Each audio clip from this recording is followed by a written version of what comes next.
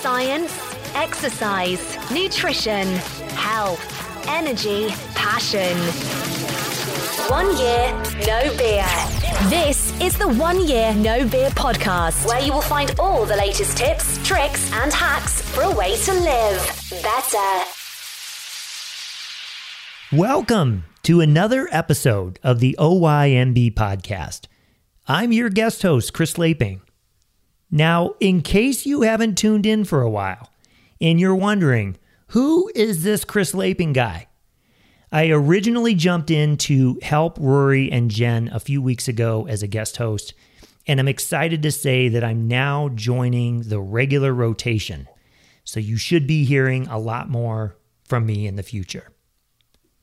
This week, I have another awesome guest on the show, Claire Freeman.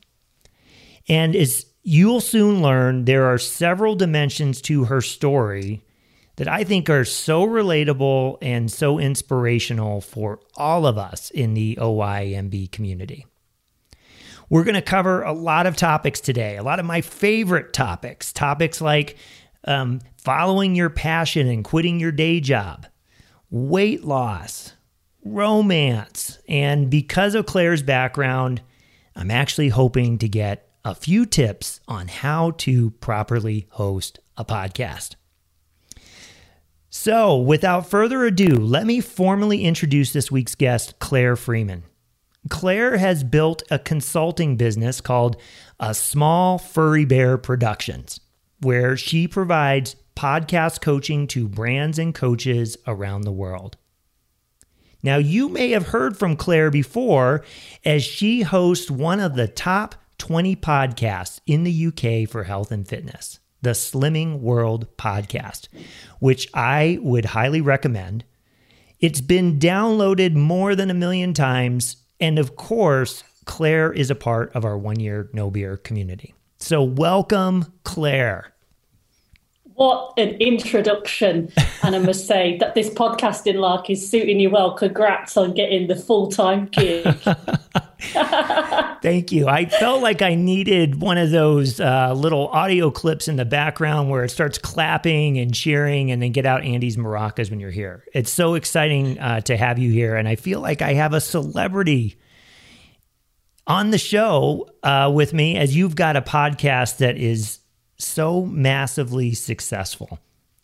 Yeah, but the thing is, like with podcasts, when you only ever feel like there's just like two of you talking and then maybe one person listening, you don't ever think of numbers, do you? So, and I feel really strange because I have listened to the 1 Year No Beer podcast for years. Oh. And like, you know, there's some of my favorite ones. Like I remember one that I listened to in the back catalogue, if people are joining, like Nick Littlehales talking about sleep with Andy was absolutely a game changer. I must have listened to that podcast episode 3 times because I just couldn't get my head around what he was saying. It's just bonkers for me too. It's funny because a year ago, I didn't even listen to podcasts. You know, Christine, my wife, she's always listening to podcasts and she's waxing poetic. The format never worked for me, so here we are. Like, I can't believe that I'm actually guest hosting a show. But I'm excited to have you on this week. And, you know, I originally met you in the Mastermind Plus group a couple of months ago. And Claire, I really, really love your story. You've accomplished a lot. I'm so inspired about it. And I can't wait for everybody listening today to learn a little bit more about you. So let's jump right into our chat. And here's where I'd love to start the conversation. It's basically where I've been starting the conversation for the last few weeks, which is here and now. And I'd love for you to tell the audience, you know, where you currently are on your alcohol-free journey. How many days have you been alcohol-free? And if you had to use, and don't make fun of me now, because as a podcast host, this seems so cliche for me to ask this. If you had to use 2 to 3 words to describe exactly how things are right now, what would you say? Ooh, it's funny because like Dominica said a couple of episodes ago, I had to just go and check this because you do get to a point where you don't look anymore. And I have an app that logs it for me. So I actually operate on 2 numbers. Okay, so I have the days since I started my alcohol-free journey, which is 937 days ago. Wow. And then I actually have the days since my last alcohol drink, which is 775 days ago. Wow. And I have these two numbers because I originally started my alcohol-free journey on my own without the help of 1 Year No Beer. And I bumbled through for about 3 or 4 months. And then I tried moderating. I didn't get drunk, but it just didn't work for me. And then I decided, no, I really want to give this a go. And 775 days ago is when I officially joined 1 Year No Beer. That is awesome. So 2 to 3 words to describe exactly how you feel right now. I know, isn't that tough? See, I could only come up with like 4 words, which would be relieved, but not finished. That's great. Can I get away with that? Yeah, I'll give you that. Relieved, but not finished. I love that. Yeah. I do love that. I thought you were going to give me the longest run-on sentence. Actually, you know, those words that have all of the hyphens in it. I thought you were going to do that. No. So if you were to go back a few years in time, would you have ever expected that you would be in this place? And like, by the way, I'm not a math person. So when you gave the numbers, I can't even calculate how many years that is, but it sounds like 2 or 3 years. Would you have ever expected to be in this place? No, not at all. I mean, August, just gone in 2020, the end of August was 2 years since my last drink, which is easier to kind of get numbers around your head. There's no way I ever thought the things that I have achieved in the last 2.5 years would ever be possible. You know, people see me now as someone who is, you know, I'm quite positive, I'm upbeat, I'm full of energy, I'm bright and I'm colourful. But actually, if you met Declare 3 or 4 years ago, I was quite hit and miss emotionally. I was incredibly tired. I weighed a lot more than I do now. I would often wear black clothes, leggings, so they kind of stretched as my waistline stretched.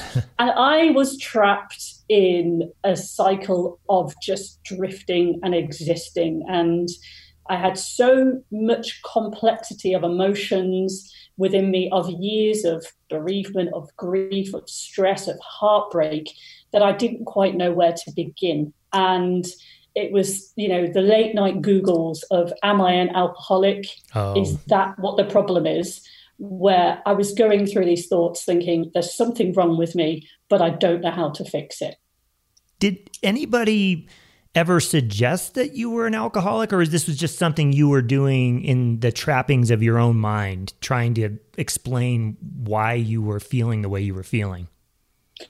I think externally, people would be really surprised to know that that's what I was actually feeling, because if people knew me back then, they would have known me as a high-flying BBC award-winning producer. Externally, I, you know, looked like I was kind of doing really well. But I think what I was stuck with was, I knew I wasn't an alcoholic, but I knew there wasn't something right. And I started to kind of think, it's not really just one thing that I'm struggling with here. What I was doing was being a classic avoider. So I would do anything, any kind of short-term fix to kind of avoid feeling any kind of sadness or pain. So it might be that I'll go and spend a bunch of money. I would change jobs. I'd move house. I'd move cities. I would overeat. I would stuff myself physically with food. I would, you know, drink to excess. It was just nothing. There was no kind of, I just couldn't sit with my own emotions and mind. And I think what I recognized was that there was addictive behavior qualities in my behavior, and what I was doing was affecting my life and my happiness, but I couldn't stop. So that's where I felt like, but where is this one place that's going to help me? Because I knew that, say, somewhere like AA wouldn't, but I knew that alcohol was a part of the problem. Do you see what I'm getting at? Yeah. Well, why wouldn't, explain a little bit more about like the conclusion you reached that an AA wouldn't help? I think what I didn't like, I'm someone who likes to be solutions focused. Okay. I don't like to look at problems. I like to say, right, here's a challenge. What do I need to do? How do I need to change? And I'm a big ethos about being positive, about being optimistic. At the heart of me, underneath all this black cloud, I was like, but I want to feel like I have choice in my life.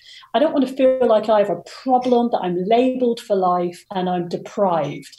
And the ethos for me, I'm not religious. So it just didn't sit right with me, really, for AA. It works for some people, and if that works for you, that's cool.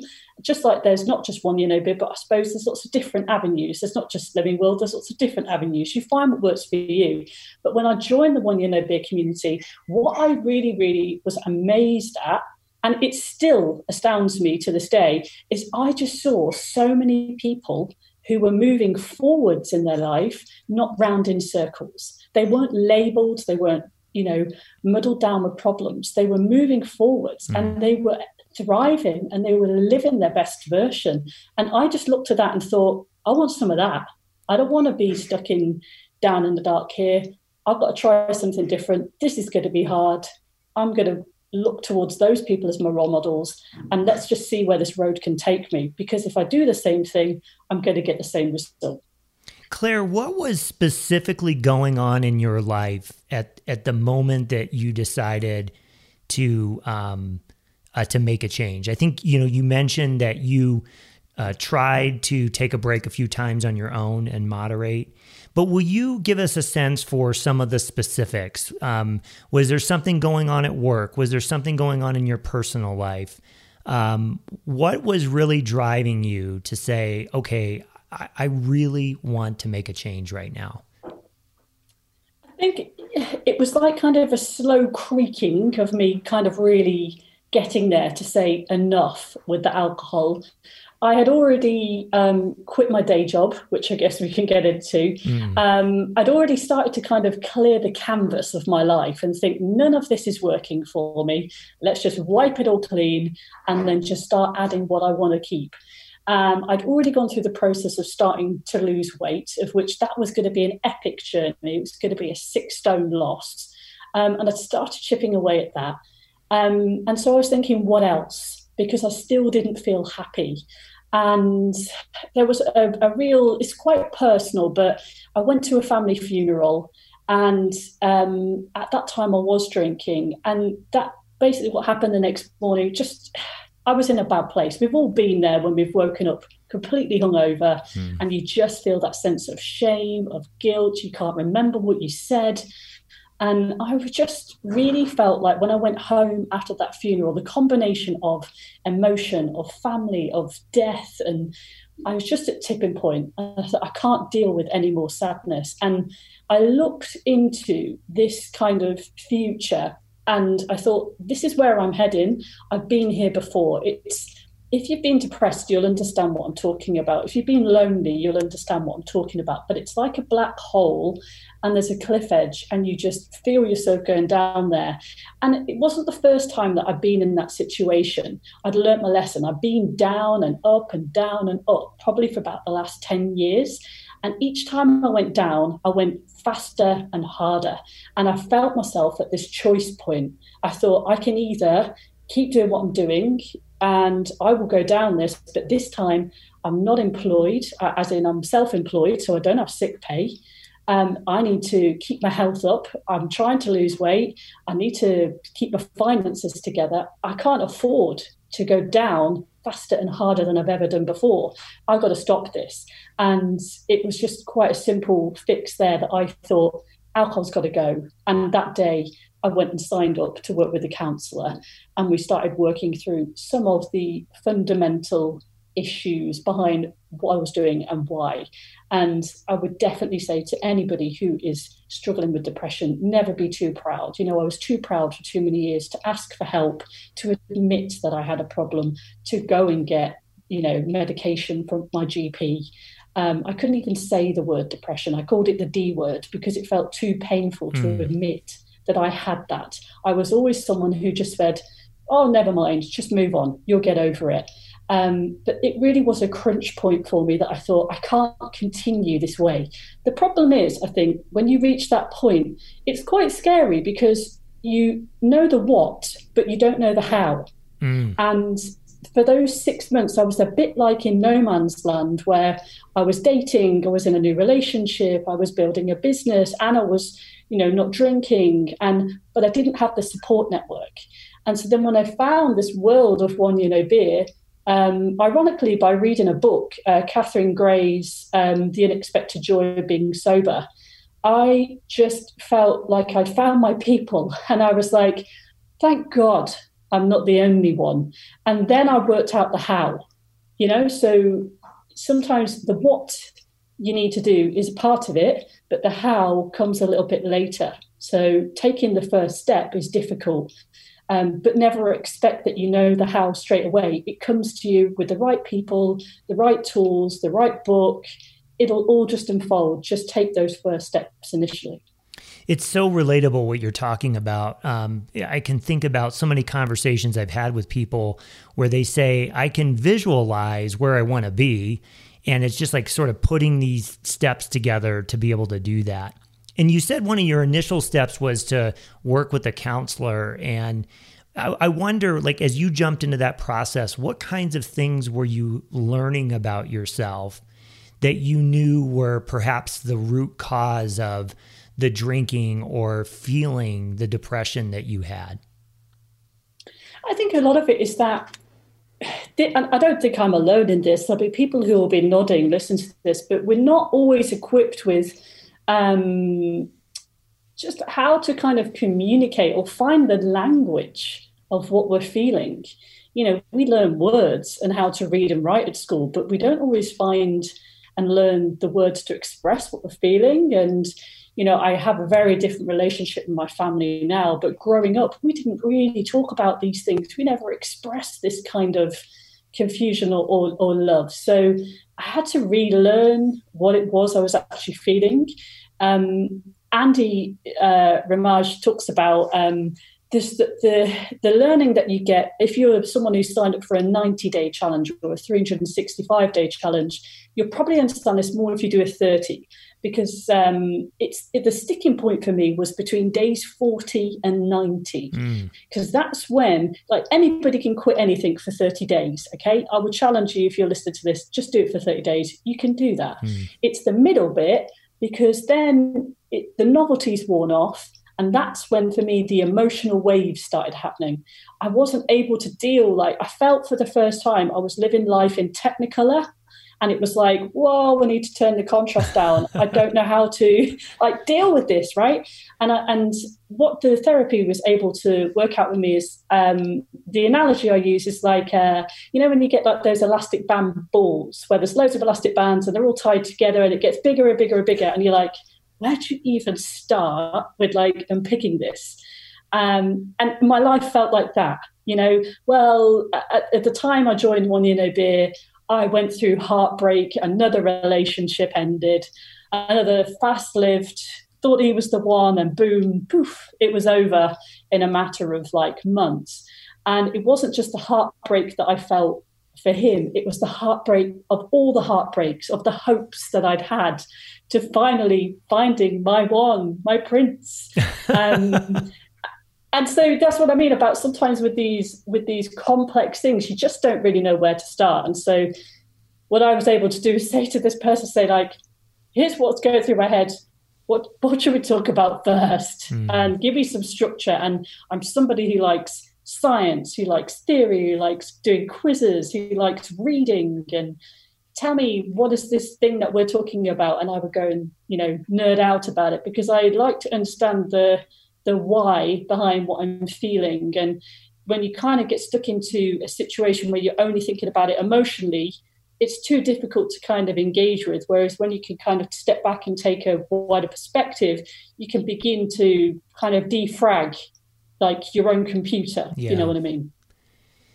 Yeah, I think if you think about the world of change and transformation, there's this concept around discipline fatigue. And what happens is when we take on new habits, and we try to take on too many habits, by the way, at the same time that are new to us, we can get exhausted and tired.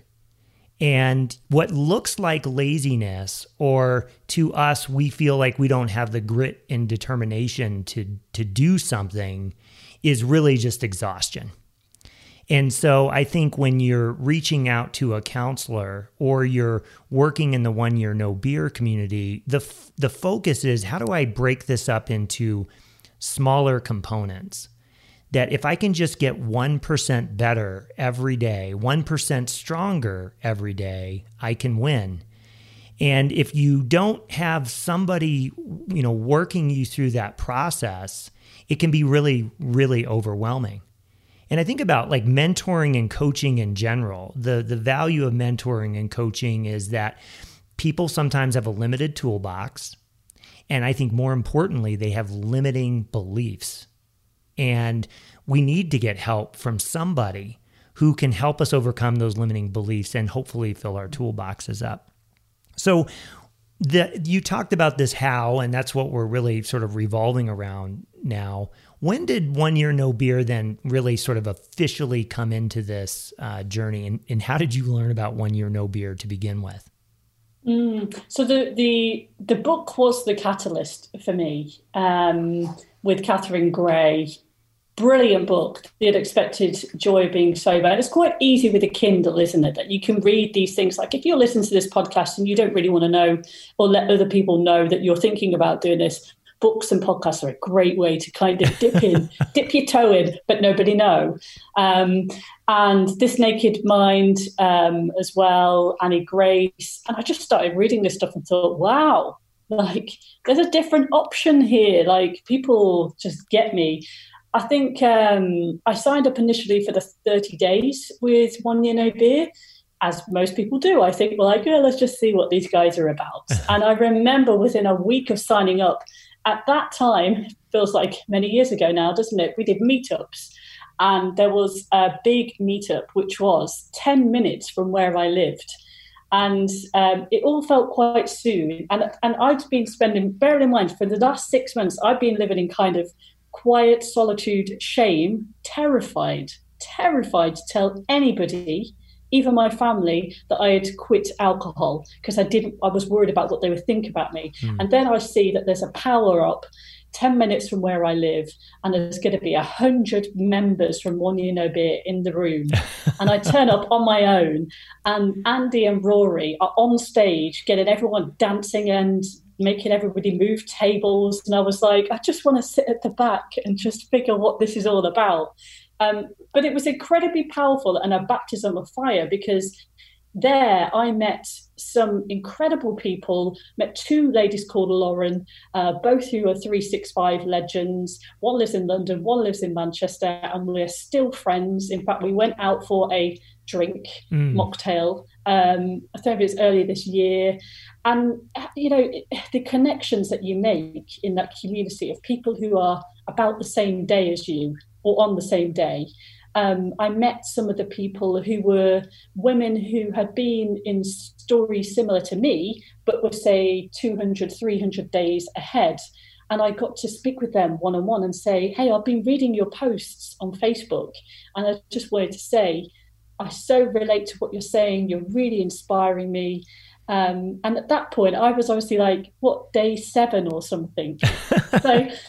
And it's really funny how it goes round, because people will be listening to this at the start of their challenge now, but you'll be amazed to see that now, like, I could be inspiring people, totally. Right? And it could be, I heard you on the podcast, but then they'll be inspiring other people in 700 days. And that's what I like about this kind of community, that it's very cyclical. It's give and it's take. And that's really powerful. And in fact, it's not that you can. Claire, you are absolutely, no doubt, inspiring somebody who's listening to this right now. And I think that what you're talking about is so much truth. It's like this perpetual cycle of new people coming into the community, getting stronger in their journey, becoming sort of the model citizen to help others. And yet at the same time, we're also distinctly human. And we're reminded all of the time in this community that it's okay to fall down, that in fact you are going to fall down, that just because we're going through this journey together doesn't mean we have a bulletproof vest and bad things aren't going to happen to us. So here's a question for you.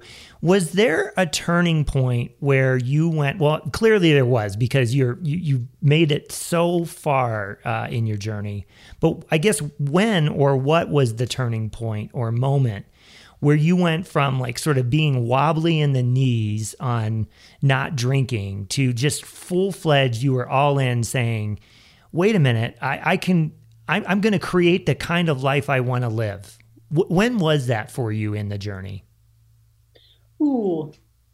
I mean, I think because I'd kind of tried, dipped my toe in and failed on my own a few times, when I actually really truly joined One Year No Beer, I was ready for something else. You know, I felt quite in a dark place, that I knew there needed to be drastic change. Otherwise, you know, the only way is going to be down. So I think in a way I joined in a good place anyway. But what I think was really interesting was when I completed my 365 challenge, I didn't really get this sense of, yes, amazing. I have arrived. I'm cured. And I was really, really peeved off. Like, I was genuinely like, oh, is this it? Oh, this is a bit annoying. Yay, shake the maracas. I felt a bit frustrated with that, right? Because the thing that I guess I had thought, I'd put this 365 on a big pedestal. And I was like, if you do this 365, when you get to it, life is going to be amazing and there's going to be fireworks and your life will be the best it's ever been, when actually it's just another day. But I would say by the time I got to day 500, I was just at a bit more peace. And I know that's like a massive number. Like if you're early on in your challenge, you listen to this, you're like, geez, day 500, I've got to wait to get that feeling. Different for everybody, right? Some people get it like day 100. I think what kept me going is I'm fiercely competitive. I love a streak. Like, if you don't want to ever play Scrabble with me, right? You don't want to play any kind of board game because you ain't going to win. And if you do, you better exit quickly. But I think when I commit myself to a streak, if I lose a day's streak and have to go back to day one, I am so angry with myself. So I just kept saying, you know, but what if I don't, was a phrase I kept saying to myself, or at what cost? And don't get me wrong, it was not all plain sailing in that first year. In fact, it's still not plain sailing now. What am I, 700 and something, 775? I still sometimes have days where I'm like, should I have a drink today? Like, this would be the time where I would have a drink. If I was going to have a drink, what would I have? Even like in my second year of not drinking, I went out with clients. It was all you can eat, all you could drink. There was bottles of champagne being brought. They were putting them right in front of me. I asked the waitress to move the bottle of champagne because I wanted the space. She couldn't understand me. Then it became a big hoo-ha of, oh, you don't drink. Why don't you drink? And I was just absolutely mortified. And that was like in year 2 of not drinking. So there will always be challenges. But eventually, I think you just give less of a poo.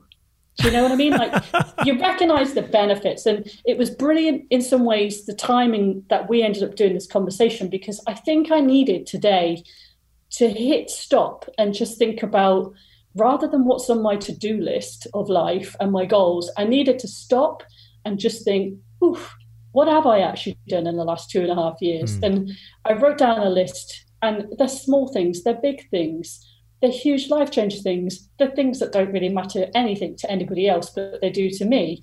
And I was amazed. And I think it's just incredible to think that's even possible, because I felt like 5 years previously, I was very much stagnating in my life. I was going round in circles, like I say. So in that sense, you eventually get to a point where you recognize, actually, I could have a drink, because there's always a choice, and you always can at any point if that's what you choose to. But then I kind of think, but why? And that's that. You just get to a point where that balance becomes easier. So let's talk about that list of things that you have accomplished and some of the things that you have learned along the way, some of the successes that you have enjoyed. And by the way, before we jump into that, I just have to say, if you're ever in Denver, Colorado, it's on like Donkey Kong. I want to take you on in Scrabble because I pride myself in that. Sounds like you're a competitive Scrabble player too. But let's talk about right now and again, this sort of list of wins. You know, clearly this journey, lots of important things have happened to you that will contribute to that long-term happiness and fulfillment. And if we fast forward to today, an example of just, I think, a huge win in your life is you have this really successful podcast. And you shared with me that this was something you started in your kitchen with a friend 2 years ago. And now look at it. I mean, did you ever imagine in a million years that you'd be so successful? No. And it's weird because I don't really think of myself as successful. It's just something that I do. Okay. So what I suppose I'd always thought that in order to have more than 1 million downloads on a podcast, you needed to be a celebrity or you needed to spend a lot of money. And I have learned a lot about community. I've learned a lot about consistency. And a big part of me starting out, doing the podcasts really and establishing what is it that I want my business to be? What is my niche? How can I really focus my energy, my time, find work that meets my values? Actually was initially from doing the mastermind courses at 1 Year No Beer, because that allowed me to put some time and thought into who am I? What do I want to achieve? What do I want to do in my life? And initially, podcast was something that I did for play. It was my passion project, and then I started to kind of think, there's something in this. This seems to be something that is a demand. And I saw a space in the health and fitness market a couple of years ago where in the podcast world, I didn't feel that was anybody that really was in the trenches with me. Like I could see lots of experts telling me how to lose weight. But I wasn't hearing in an audio world people that sounded like me, that looked like me. Here's the thing, right? And I think you also get this in alcohol. For me, the alcohol and the food journey amazingly really went together, because a big reason of why I overate, why I drank too much, were actually very similar reasons in avoiding pain, running away from sadness, not being able to cope, like not knowing where to start, feeling overwhelmed. So, the thing that I really believe in is that we often just see the before and the after pictures. We see the day 0 or day 1 of the challenge, and we see the day 365. But very often we don't see the grey bit in the middle, the bit where you fall over, where you trip up. Maybe you do end up moderating, the bit where you actually gain weight instead of losing weight. But it's all part of your learning. Okay, it's all a journey. And it's a process and a lifestyle that you're working towards, rather than a diet, a quick fix, a competition. And so I wanted to have a podcast where we could openly talk about this. And I didn't just talk about food. Actually, there's several episodes where I talk about my 1 Year No Beer journey. And the day that I celebrated my day 365, I recorded a podcast. You'll laugh at this. It was in my bed. Got better. Went from the kitchen to the bedroom. That's how things progressed in my household. And actually, on that podcast episode, it was called A Milestone and a Moment of Clarity. And I cried my eyes out recording that episode. And I wasn't crying with sadness, but I cried with pride, because I was amazed at what I had achieved. Like, I couldn't believe that I had done it. I had done this thing. I had found this space where life was lighter. All these little kind of mini steps, these consistent streaks that I've been working towards, they had amounted to something that was huge. And what I really thought was incredible, because often people will, there'll be people listen to this who want to lose weight. That's perhaps one of the reasons that they've quit alcohol, right? And it's a part of the solution. It's not the only solution. But I think I never really thought, more importantly than the number of listeners, is how many people write to me privately late at night, sometimes people are writing these emails 1, 2 in the morning, and they say, I realise I've got a problem with alcohol. I realise I probably drink too much. You've inspired me by sharing your story that I'm also going to take time out from alcohol. You've made me realise that there is no shame attached. Actually, it's a choice, and I'm choosing not to drink for a little bit. And that matters more to me, because if I think back to the Claire that existed 3-4 years ago, if I heard a podcast with someone who told that and said that to me, that was a possibility, it would have helped change my life. So I see it as a duty that I want to kind of almost say to those people who are just like me 3 or 4 years ago, there is choice, there is hope, there is possibility. Just try this new thing and do it for you. Don't do it for anyone else, and don't have to do it with shame. That is liberating. So I think because me and my co-host, who doesn't drink for health reasons, because we offer this kind of alternative, and we're very open about the fact that we've had nervous breakdowns, struggled with depression, we've built our own business, we've left jobs, we've had our hearts broken. I've even shared some terrible dating stories, which was probably quite painful for my mom and dad to listen to. But it's about being real, isn't it? And that wasn't happening in the very polished, perfected podcast world. Now it's starting to be different. But it's nice to know that in podcasts, it's a place where good conversations can happen. That's a little motto of mine, where you hear that real authenticity. Because, I read your story, Chris, and I'm equally inspired by you. I mean, you're someone who's super successful at what you do. And in fact, I don't think you share enough about who you are in your story on the podcast. And I'm amazed that, I get to talk with you, because I think your story is equally inspiring for me. And that's what this community is about, right? It's about, you could be a police officer, you could be a millionaire, you could be a toilet cleaner, but in this journey, we are all on the same level. We are all in this together. Totally. And I'm not going to let you talk about me. This show is about you. And I think everything you're saying is so relatable in terms of being able to listen to a podcast from someone who's walking a mile in my shoes, right? And someone who is maybe struggling along with me and willing to talk about those struggles out loud, just so I don't feel like I'm the only person on the planet who doesn't have enough passion and will and determination to meet the goal. That someone there is saying, hey, it's going to be okay. And hey, this is really normal.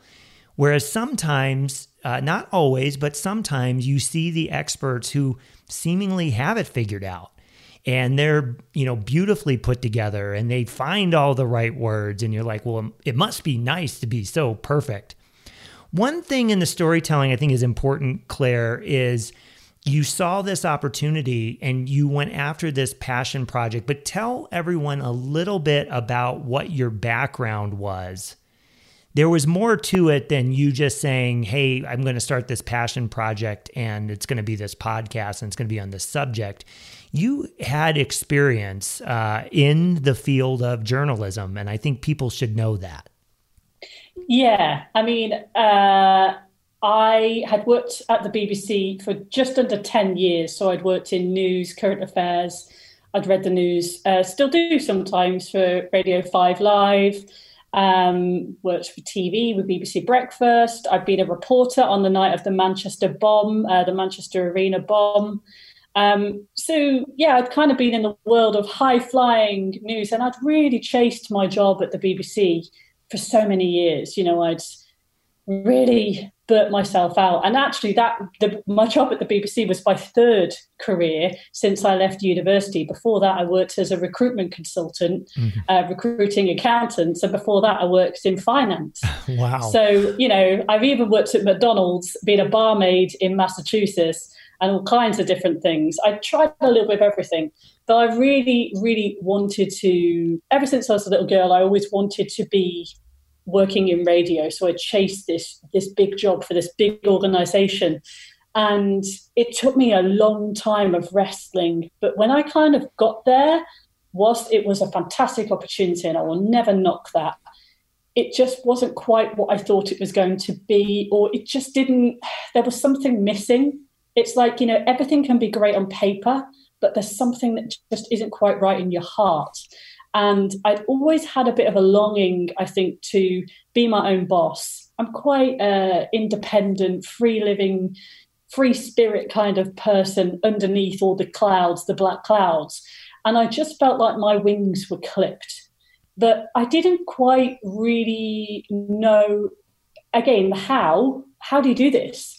And it came to a bit of a pinch point, actually, where my boss had said to me, look, we're going to change your shift pattern. You're going to move to a different part of our station. It means that you're going to be working weekends starting at 5 a.m.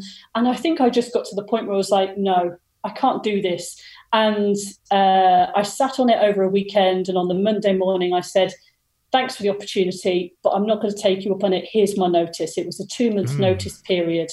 And at that weekend, I went and got an undercut, and I dyed my hair bright red as well, just because I was ready to just take the coat off. And I just thought, do you know what? If it goes tits up, I'll go back with my cap in hand and say, I'm really sorry, but can I get my job back, or can I come back as a freelance? But I just felt like there was something else. And it wasn't quite a switch that flicked, right? It was a bit more of a slow process. And again, Andy is a great example of this. Andy and Rory, actually, because of the way they've done One Year No Beer. Quite often, all you ever see is that moment where she quit her job and then she became a high flyer podcast coach. Totally. It's not how it works, right?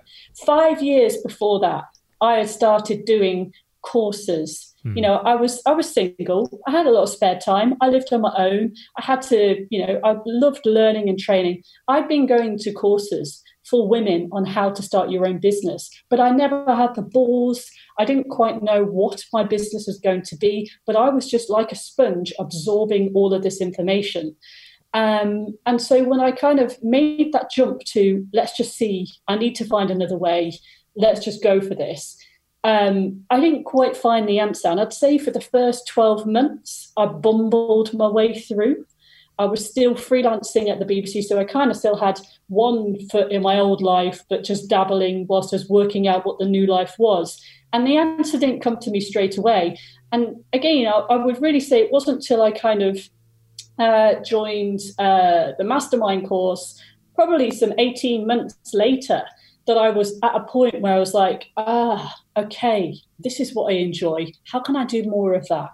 Right, now what do I need to do there? And I started meeting more people in real life, going to networking, hearing more stories from One Year No Beer. Like a lot of the people in One Year No Beer go on to be coaches, don't they? It seems to be like the coaching curse. If you quit alcohol, you become a coach. It's hilarious. But just hearing the experiences of those people, I think just helped. And the book recommendations, the TED Talk recommendations, the podcast recommendations, just really investing, because I was doing like the alcohol-free me courses at One Year No Beer, the meditation courses. I was doing Mastermind, Live Life Better. I did every course that was going at the One Year No Beer. I think I know more people in One Year No Beer, of people across the world that I've never met, than I do in real life. But it was a slow process. And I don't think enough people talk about the fact that you try something, it doesn't quite work. Then you try something else, and then that kind of works. You're like, I'm a bit bored of that now. Let's try something else. And that's the real process about setting up and tweaking and finding your passion in life and what your business is going to be. That I don't know about you, but I don't think enough people share the reality of what that is actually like. Yeah, my dad recommended a book to me that I read that I loved called Free Range Human from Marianne Cantwell. And she's basically talking about when you go to a steady job, getting a steady paycheck, you're almost like a caged human. And what does it take to be freelance and to be a free range human? And the book really builds a great case for getting the courage to do what you did, which was to leave a very, reputable employer and go about it on your own. And what Marianne Cantwell says in the book, and I'd be curious to get your response to this, is she says that, when you go to leave that day job, it's not about the work you want to go do. It's about the life you want to live. It's the life you want to create for yourself. And it's more than a decision around employment. It's finding something that is a reflection of who you really are. Do you agree with Marianne Cantwell's advice on that? Yeah, definitely. And I think this is what's really interesting, because whilst we're here on a podcast which is talking about a year not drinking beer, when you get deeper into this challenge and you really stick with it a little bit, and you start to get curious of like, well, what else? What else can I change? And a big concept that kept reappearing was what you're talking about. It's like you have a chance to design your life, right? You know, we've all been kind of sleepwalking into like a prescripted life of you sit at a desk every day, Monday to Friday, 9 till 5. You have weekends to play golf and mow the lawn and wash the car. And but doesn't light everyone's, you know, it doesn't excite everybody. And I realized that was kind of, I was one of those people.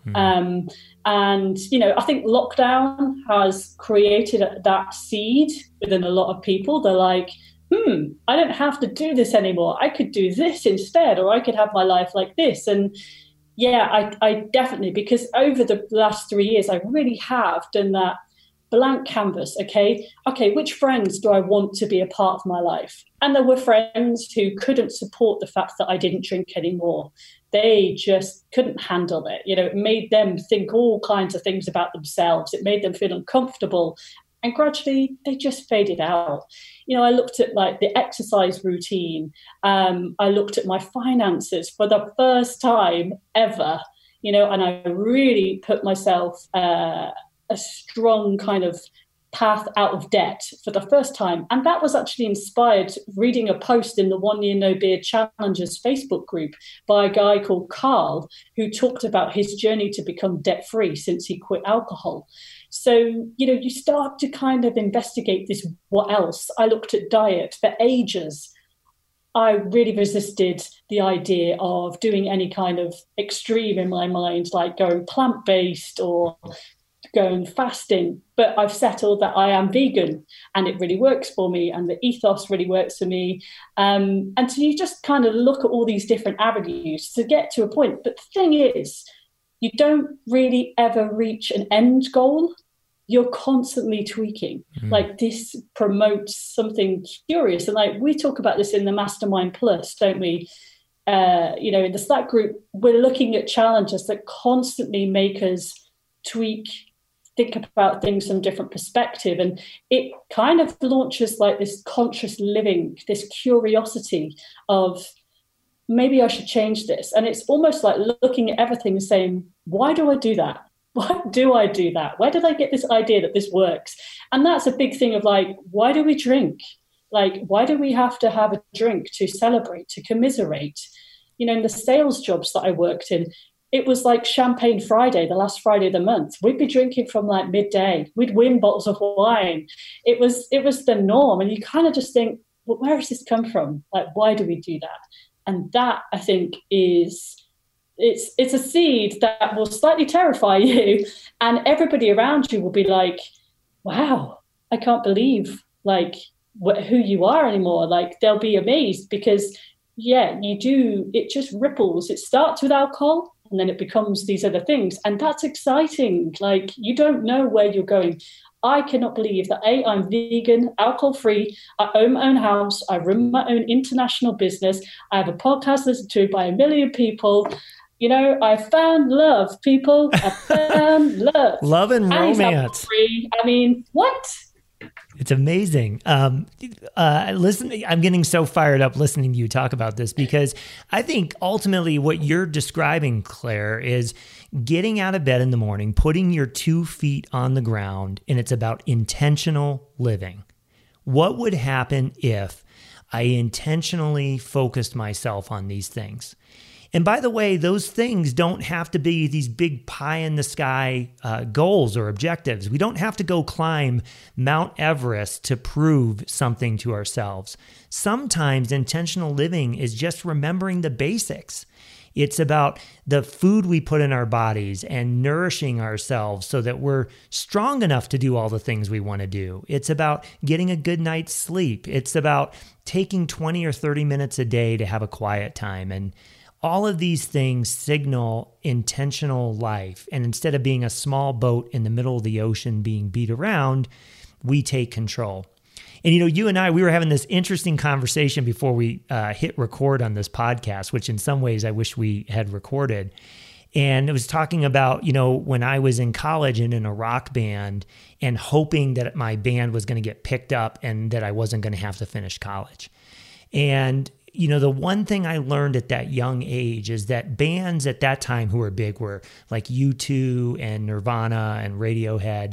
Those bands look like accidental tourists. They look like they pulled their clothes out of a corner of a closet. It's all, balled up and wrinkled up and probably isn't even clean. But the reality of it is, for people to achieve these things in their life, this level of success, it's because they were very intentional. And so we may think that they just sort of showed up and they were just naturally talented and it just naturally worked out. And that is not the case. So I want to talk about your business for a couple of minutes here, because the name of it is so intriguing to me. When you and I started corresponding via email, you have an acronym in your email address. And of course, I was curious and kind of nosy. And so I was trying to figure out, like, what is this acronym? And you had the letter F in there. So I was convinced that you had the F-bomb in the name of your company. And so I go out to your website and I start poking around and I find out that your company is called A Small Furry Bear Productions.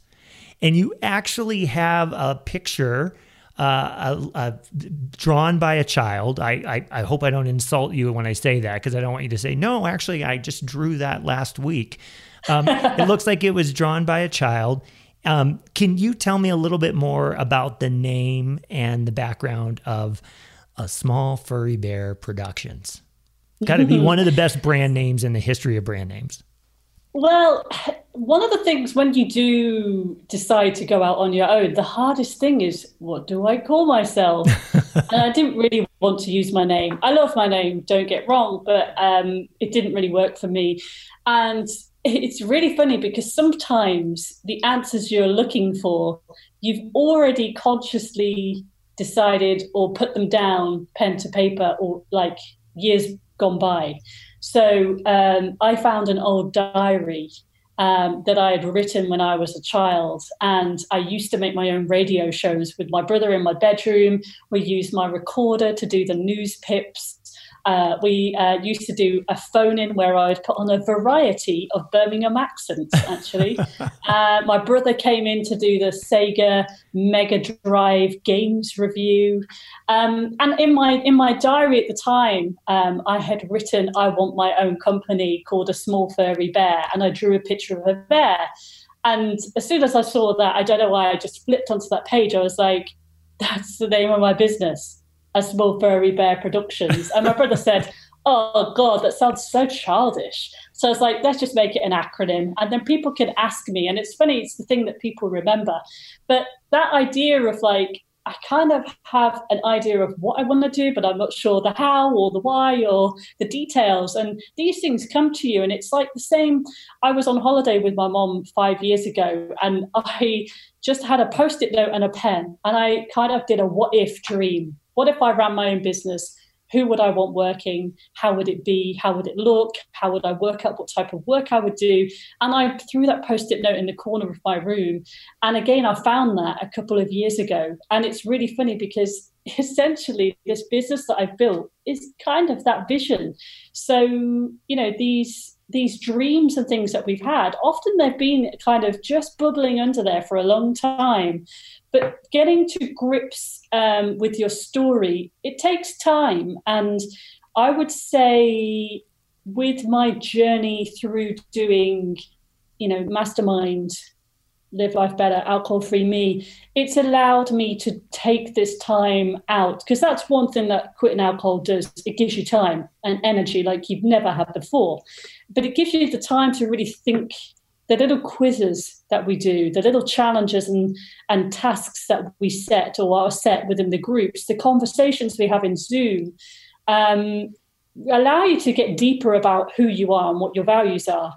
And that was what kind of enabled me to get back to the true story, because sometimes we can cloud our life with all these things of what we should be and our expectations and like being an overachiever, we're going to win awards, we're going to earn this much, but we lose sense of at the heart of what we are. And often when we were like a 9 or 10-year-old, when I was that little girl in my bedroom doing a radio show, that was who I am, right? And I often think, my advice for you as a new podcaster is we sometimes as adults try and perfect everything. We try and make it all perfectly polished. And you look back to the Chris when he was 10 years old learning to play guitar. He didn't give a crap if he couldn't play bar chords for 3 months. So true. He still had a bloody good go, right? Even if it hurt his finger and he got blisters because the strings are too hard. I didn't care that nobody listened to my radio show when I was 9 or 10 years old. I didn't care that I had a microphone that was probably $2.99 from like some toy store down the road. We build all these things like, oh, I need to have this, I need to do this, I need to know this. And it's like, just put that aside and like, just take those first steps. Don't worry about all the noise. You'll figure that out as you go along. Just get started. I think what you're talking about is test and learn. And for many years, I worked with companies around innovation and how do you ignite innovation in an organization? How do you create new ideas? And I think people get two things mixed up. There's the 0 to 1 thinking, which is you have a problem or an opportunity, but there's just no solution. What could we do? Pie in the sky. What could I do with my life right now, as an example? But then there's issues of 1 to 1,000. So like, hey, once I build it, how do I scale this thing? How do I make this so that thousands of people can enjoy it? And what happens is we go to the 1 to 1,000 stuff way too often. And it constrains our thinking because we have this idea and we go, well, that'll never scale. Well, that'll never work. But going from 0 to 1 is such an important step to just get it out there. Just test and learn and get feedback and just continue to make it better. And as you're saying here, over-perfecting it can be the enemy. If we wait for every light in town to turn green before we pull out of our driveway, we'll never pull out of our driveways. So I love this whole test and learn philosophy and concept. And you seems like in my conversation with you, you have always been willing to be someone who will at least try everything at least once. And that, is that, or is that not true? I think if you said to my friends, describe Claire to you, most of them would probably call me fearless, but that's not necessarily true because, I'm not here to kind of say, I fixed, it's all great. It's all brilliant. There are days like, even today, I feel overwhelmed. I feel burnt out as a freelancer working in 2020. I have got the weekend off and I cannot wait. I am so tired. My brain is frazzled. That, sometimes you don't have the answers. And I say this like, just take those first steps. You'll be great. Like, I need to take my own medicine sometimes about that. But even if you just kind of go for it on 2 of the 10 big ideas that you have, or 1 of the 10 big ideas, you're going to be a little bit further ahead than you were if you didn't do anything. And someone had said to me some great advice, actually, a former coach had said, what one small thing can you do today to get closer to your goal? And that is sometimes what you have to do, because when I was in the real pit of depression, I remember there was 6 weeks straight where every day I cried. And then suddenly it was a couple of days, I was like, today I didn't cry. And I remember where it was like, I have to just deal with hour by hour. I couldn't deal with tomorrow. I couldn't deal with next week. I couldn't deal with this afternoon. I was hour by hour. And you have to break it down into that, okay, what little thing can I do right now to just get it closer? get a start. And for the people who fall over a lot early in the challenge, it might just be, I just need to not drink today. And that's as simple as it needs to be. Yeah, I read this blog one time. The subject line was "Goals don't matter." And it got my attention because, of course, I was like, goals do matter. What do you mean goals don't matter? And the person who wrote it is basically writing blogs that teach people how to write books. And at the time I was writing my book and I was using his advice. And so the punchline of his message was, goals don't matter. It's habits that do. And what he said was, for 9 years, I had a goal to write a book and nothing happened. And when I changed my habits to write 400 words first thing every morning, I wrote 2 books and 400 blogs in the same year. And that's exactly what you're talking about. What is the 1 or 2 things we can start doing on Monday that can change our lives? So as we wrap up this podcast, I'd ask you, Claire, what advice do you have for people listening who are perhaps people that are early in their journey? They're dealing with triggers. They lack the self-confidence that they can be successful, that they hear a story like yours and they're like, well, that's nice, but that's not in the cards for me. What would your advice be to those people? Okay, some people might take this as a bit harsh, as a bit of tough love. So I would probably say, if you're thinking that quitting alcohol for 365 days is the solution to your problems, then I would say, hold on a second, because it's not. There won't be a happier ever after moment. That's what I learned. Different for different people. But I do think via the challenges, the Alcohol-Free Me courses, the mastermind courses, that actually you do get to buy yourself the time and the space to just have a deeper look at who you are, where you're at, and where you're going. And I think that's what the key is to developing these better systems, these better habits that you talk about, these better processes in how we get to interact with the life, in the place that we're living in the people who we love, and really connecting with them, so that it's not just a quick fix challenge, but actually we get to have this life where you truly live. You're not drifting, you're not existing, that you are connecting with who you are and you are thriving. And just to know that that's a possibility. And for someone to say, all you need to do is take a break from alcohol, do it. That is awesome advice. Claire, I was so honored to have you on the podcast today. Thank you for letting me put a microphone in front of you, even though you spend so much of your week doing that already. And for all of you listening today, I want to encourage you to check out Claire's podcast, which again is called the Slimming World Podcast. I learned about it a few weeks ago when Claire and I started working together in Mastermind Plus, and I've been listening to it and totally enjoying it. So again, I highly recommend it. Thank you to all of you for tuning in to another episode of the OYMB podcast. As a newbie to the OYMB podcast team, I've been so humbled to be a new host. And to all of you, I hope that you make it a great day. Bye. Thanks for listening to the 1 Year No Beer podcast. For a full list of episodes and to join in the challenge yourself, head on over to oneyearnobeer.com. oneyearnobeer.com.